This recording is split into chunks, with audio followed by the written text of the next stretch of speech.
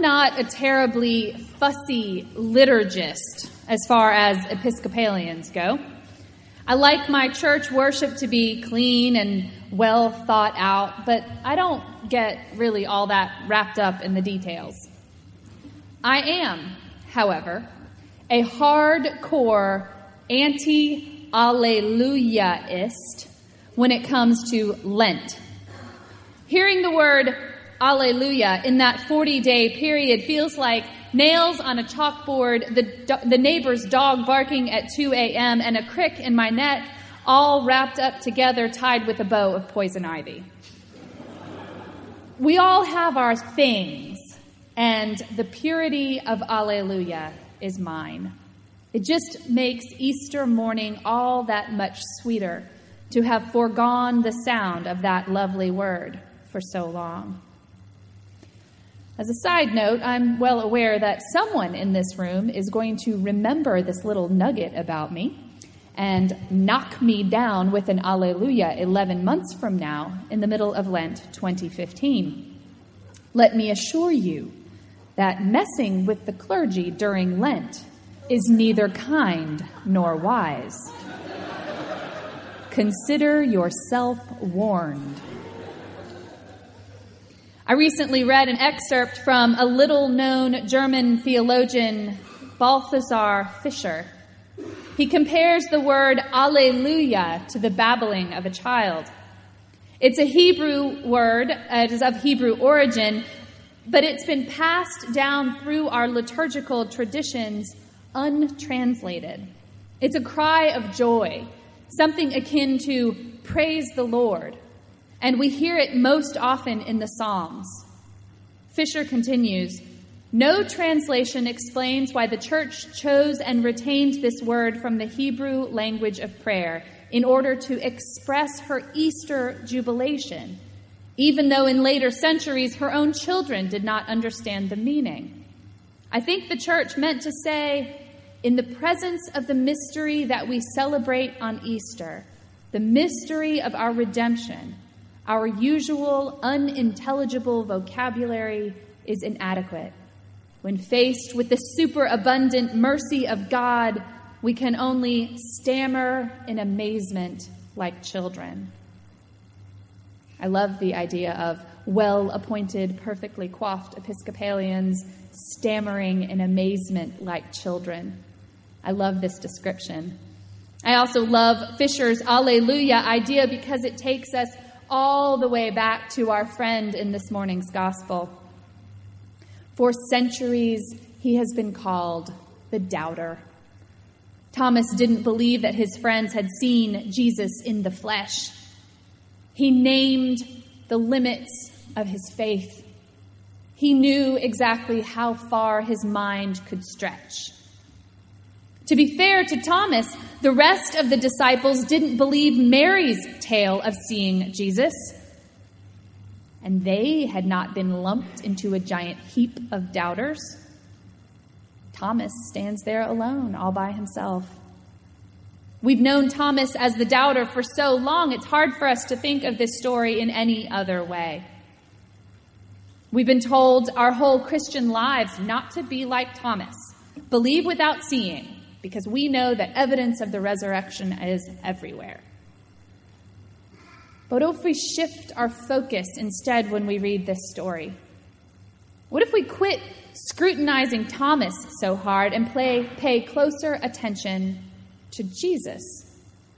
What if we put down those stones we are so willing to throw and listen for a minute to what Jesus actually says to reprimand Thomas?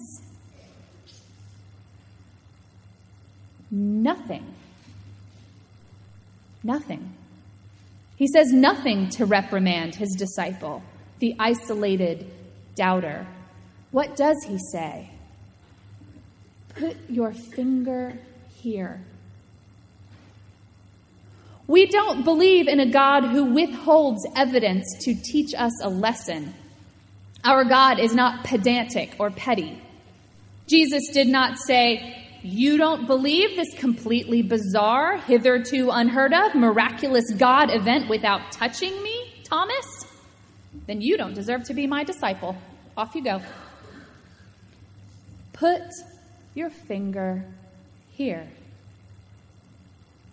Jesus provides what Thomas needs to believe. Jesus recognizes Thomas's limitation, and he meets him there. Put your finger here. It's here where Thomas would throw in his own alleluias. It isn't in our text, but here Thomas is indeed faced with the superabundant mercy of God. I can only imagine that his quoted, "My Lord and my God," is a rewriting of what he actually said, which may or may not have sounded a lot like Alleluia. Because what else do you say when your doubt has been dissolved? When your tested faith is confirmed? When grace overrides doctrine and your Messiah is standing in front of you saying, "Put your finger here." Alleluia. Alleluia, because that is what Jesus brings out of us. Alleluia. And if we keep focusing on Jesus rather than glowering at poor Thomas, the next part changes too. Have you believed because you've seen me? Blessed are those who have not seen and yet have come to believe. This has long been read as a condemnation of Thomas, the one who doubted. But again, Jesus never actually condemns him. He just confirms Thomas's proclamation. Oh, good, Thomas, you finally get it. There's no curse. There's no blame. But there is a promise. There is hope. Remember, in that room, everyone has seen Jesus. They have all dined with him. They've all seen his wounds. Jesus is not blessing the gathered disciples around him for their blind faith. Remember, every one of them falls into the same category as Thomas. They have the privilege of basing their faith on things seen. So who is Jesus talking about?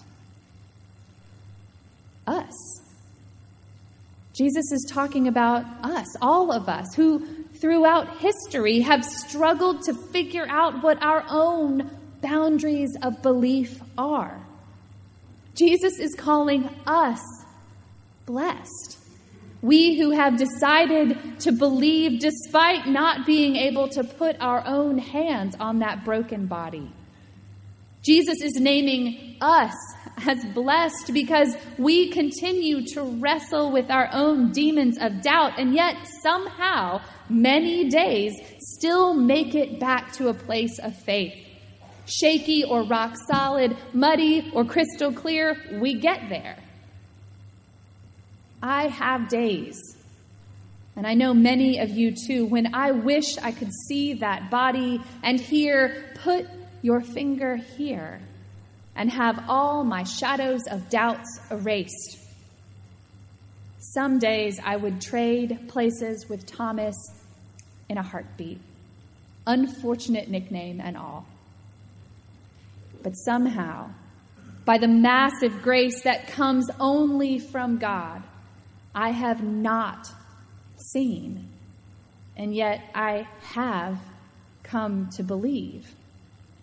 I am blessed. And my response to this? It's the response of the ages. It is the babble of children. It is the proclamation of Jubilee. Alleluia.